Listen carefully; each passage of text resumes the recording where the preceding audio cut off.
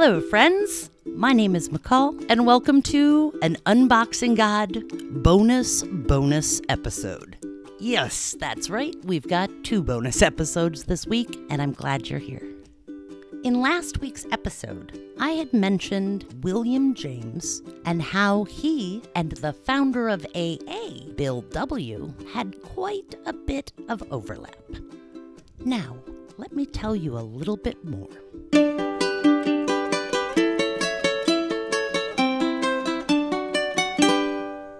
I think I've mentioned William James's name several times now. The guy who wrote Varieties of Religious Experiences and kind of started me on a spiritual exploration and a desire to connect with something I didn't really even believe in. And you've also heard me talk about Bill W., the founder of AA. In fact, if you listened to last week's episode, I mentioned a lot of the similarities between William James and Bill W., Bill Wilson. And I also mentioned that I would soon be dropping a bonus episode exploring some of that overlap. Well, imagine my surprise when finishing up my research, I stumbled upon an article. It was written by Bob Kay from Alcoholics Anonymous, and it basically is exactly what I wanted to tell you guys, and then some, about these 2 gentlemen who have significantly affected my life. I will share a link to the full article in the show notes at unboxinggodpodcast.com for this episode. It begins with this foreword.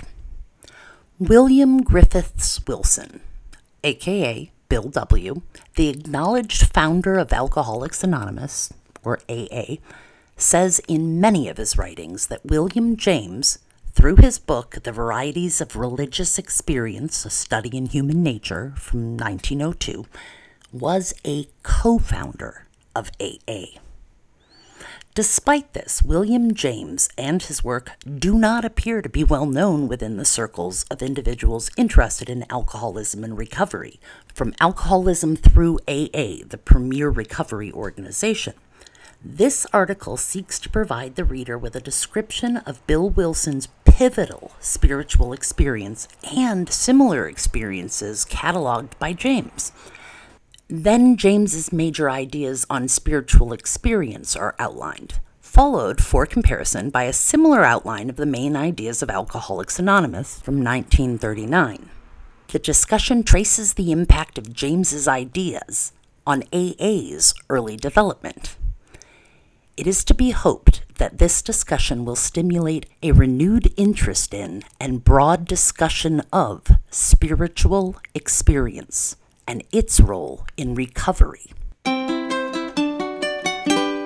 For better or worse, whether real or imagined, drug-induced or brought about by the most desperate need, Bill Wilson's spiritual experience at Towns Hospital is perhaps the foundation point of Alcoholics Anonymous. Shortly before the famous hot flash, Bill's old friend Ebby had laid out the Oxford Group's plan of recovery, which had been successful for him. This included the instruction to, quote, pray to whatever God you think there is, even as an experiment. There's some interesting phrasing that was used to describe this event in Bill's story. I felt lifted up as though the great clean wind of a mountaintop blew through and through. 2 decades later, the role of imagination is even more strongly insinuated. It seemed to me in the mind's eye that I was on a mountain. Bill's recounted experience bears an astonishing resemblance to that of his paternal grandfather, who almost 60 years earlier climbed nearby Mount Aeolus and was relieved of his alcohol obsession. We do not know Grandpa Willie's blood alcohol content on the day in question, nor do we know how long he may have stared at the bright light of the sun in his search for God, but we do know that Mount Aeolus was quite aeolian, or windy. The next day, more light dawned. Bill could never remember exactly, but was inclined to think that Ebby, visiting again, brought him a copy of William James's The Varieties of Religious Experience. What Wilson got, or thought he got, from the book was to prove significant to the history of Alcoholics Anonymous. Here, in a book written by the country's most eminent psychologist, was confirmation of the efficacy of what he had experienced. The book was not easy reading, but I kept at it all day. By nightfall, this Harvard professor, long in his grave, had, without anyone knowing it, become a founder of Alcoholics Anonymous. Spiritual experiences could have objective reality. They could transform people. Some flowed out of religious channels, others did not. Complete hopelessness and deflation at depth were almost always required to make the recipient ready. The significance of it all burst upon me. Deflation at depth? Yes, that was it. It's of course somewhat a shame that the deflation at depth phase is nowhere to be found in Mr. James's book, however. Neither this expression nor the bare word deflation appears anywhere in Varieties. On the other hand, Wilson apparently did not note, and certainly did not cite, what was in James: the openness to explicit religion. The only cure for dipsomania is religiomania. Second, if there is one key word as well as concept in Varieties, it is not deflation, but conversion. There was a utility in Wilson's attaching AA to William James. This underlined linkage with a major figure in American intellectual history was therefore eminently useful to him. He made pragmatic use of the pragmatic James, with all the helpful connotations of this to those looking for results, for the cash value of the idea of Alcoholics Anonymous.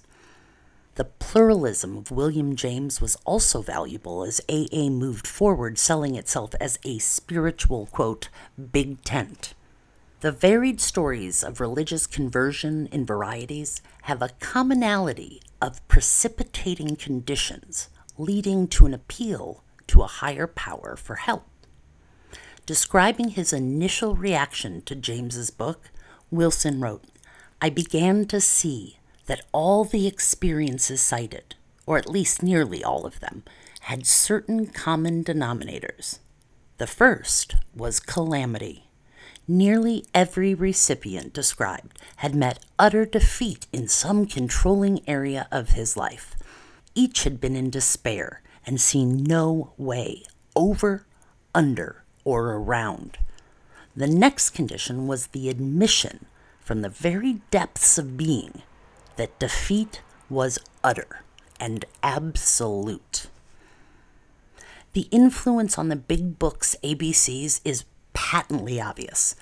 Our description of the alcoholic in the chapter to the agnostic and our personal adventure before and after make clear three pertinent ideas. A, that we were alcoholic and could not manage our own lives. B, that probably no human power could have relieved our alcoholism. C, that God could and would if he were sought. Now, let's look at William James. A, calamity. B, admission of absolute defeat. And C, appeal to a higher power for help. It is worth noting that in Bill Wilson's analysis of Varieties, God is optional. Sort of. This appeal could take innumerable forms. It might be accompanied by a faith in God, or it might not. But an appeal, it had to be. The cry for help could course through religious channels, or a despairing agnostic could look at a growing tree and reflecting on how the tree could respond to the law of its own nature, and he, the human, could not, he might raise his voice to the God of nature. William James was no alcoholic, but he had issues. The evidence indicates that clinical depression was endemic in the James family. His father, Henry James Sr., was a 19th century intellectual who consorted with Ralph Waldo Emerson, one of my favorites, Thomas Carlyle, William Makepeace Thackeray, and Walt Whitman. The elder James was a liberal, an opponent of slavery, a proponent of radical ideas regarding education, and a supporter of the utopian socialism of French philosopher Charles Fourier, who is credited with having originated the term feminism in 1837. A substantial inheritance from an entrepreneurial father provided the freedom to live and philosophize as a, quote, man of leisure. Henry Sr. married Mary Robertson Walsh in New York City in 1840, and in time they had 5 children: William, born 1842, and Henry James Jr., born 1843, followed in their father's footsteps as men of letters. Henry was the author of The Ambassadors, Daisy Miller, Turn of the Screw, Portrait of a Lady, and other works that were both critically acclaimed and popularly received. 2 younger brothers served in the Civil War. Garth Wilkinson, born 1845, died in his 30s of combat injuries, while Robertson, born 1846, was a writer of minimal achievement, remembered by history as a ne'er-do-well and an alcoholic. Alice, born in 1848, was a diarist whose achievements were deep in the shadows of her 2 oldest brothers. Henry Sr., William, Henry Jr., and Alice all suffered from severe bouts of depression that reduced them to, quote, invalidism. Following the severest of breakdowns, Henry Sr. seems to have mitigated the effects of his depression with a religious conversion to and passionate enthusiasm for Swedenborgianism, which I actually mention in the very first episode of this podcast as it relates to Helen Keller. Coincidentally, this was the religion of Lois Wilson and her forebears. Notwithstanding the newfound sense of purpose, Henry Sr. remained a somewhat dark and erratic character. The descriptions of various biographers indicate that he was possibly bipolar. Alice James died at 43, ending a lifetime of severe emotional breakdowns and confinements, having never found any significant relief from her physical and psychological problems. Her brother, Robertson, seems to have done better with his own self-medicating practice. He managed a well-lubricated survival into his 60s. Thus, the writings of William James concerning debilitating difficulties were not of a theoretical or hypothetical nature, but bred of personal and familial experience. It's not a fluke that he one day authored a book offering a solution for calamity. The eldest child of Henry James and Mary Robertson Walsh was born on January 11, 1842. William benefited from the family's views on cosmopolitan education and many trips to Europe. He acquired a fluency in both French and German. In early adulthood, William James suffered from a variety of physical ailments, psychological symptoms, and neurasthenia. There were periods of enervating depression and suicidal ideation. More than once, his education was interrupted by, quote, rest cures, but he completed an MD degree in 1869. I originally studied medicine in order to be a psychologist, but I drifted into psychology and philosophy from a sort of fatality. I never had any philosophical instruction. The first lecture on psychology I had ever heard being the first one I gave. James spent almost his entire academic year at Harvard, beginning as an instructor in physiology, then anatomy, and later rotating between psychology and philosophy until he retired in 1907. His, quote, soul sickness seems to have been resolved in 1872 from a combination of extensive philosophical searching and enthusiasm for his nascent academic career. His later philosophy points towards the acceptance of spiritual beliefs that ran counter to his intellectual learnings, but proved useful. In some very real sense, he copied the spiritual experience of his own father, having witnessed its worth, a very practical decision. William James was a prolific writer and ventured into several fields: epistemology, education, metaphysics, psychology, religion, mysticism. The mammoth Principles of Psychology from 1890 was a groundbreaking work in American psychology and a prominent text for decades. Human beings, by changing the inner attitudes of their minds, can change the outer aspects of their lives. His connection to Alcoholics Anonymous is most evident in his philosophy of pragmatism, the will to believe essay, and of course, the varieties of religious experience. Beliefs were a way of acting with reference to a precarious environment, and to say that they were true was to say that they were efficacious in this environment. James defined true beliefs as those that prove useful to the believer. A commonly heard AA bromide comes to mind. Would you rather be right, or would you rather be happy? Plainly, all of the above is not a conference-approved response. The will to believe doctrine allows one to assume belief in a God and prove its existence by what the belief brings to one's life. James sought to ground justified belief in an unwavering principle that would prove more beneficial. For Bill Wilson, facing a future of death or alcoholic insanity, the belief that supernatural force could and would rescue him had great utility, pragmatic value, and cash value. Pragmatists contend that the most philosophical topics are best viewed in terms of their practical uses and successes, rather than in terms of representative accuracy. Essentially, we have a recycling of Pascal's wager. William James and William Griffith Wilson had many things in common.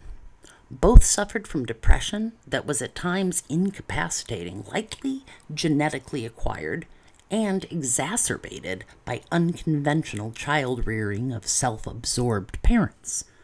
Both made practical decisions to seek transformation through spiritual conversion experiences, and to some very real extent, both were successful in this.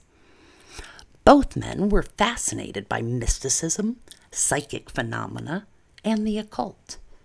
Wilson's interest in producing spiritual experiences led to experimentation with LSD, while James's investigations of mysticism led to the sampling of chloral hydrate, amyl nitrate, nitrous oxide, and peyote.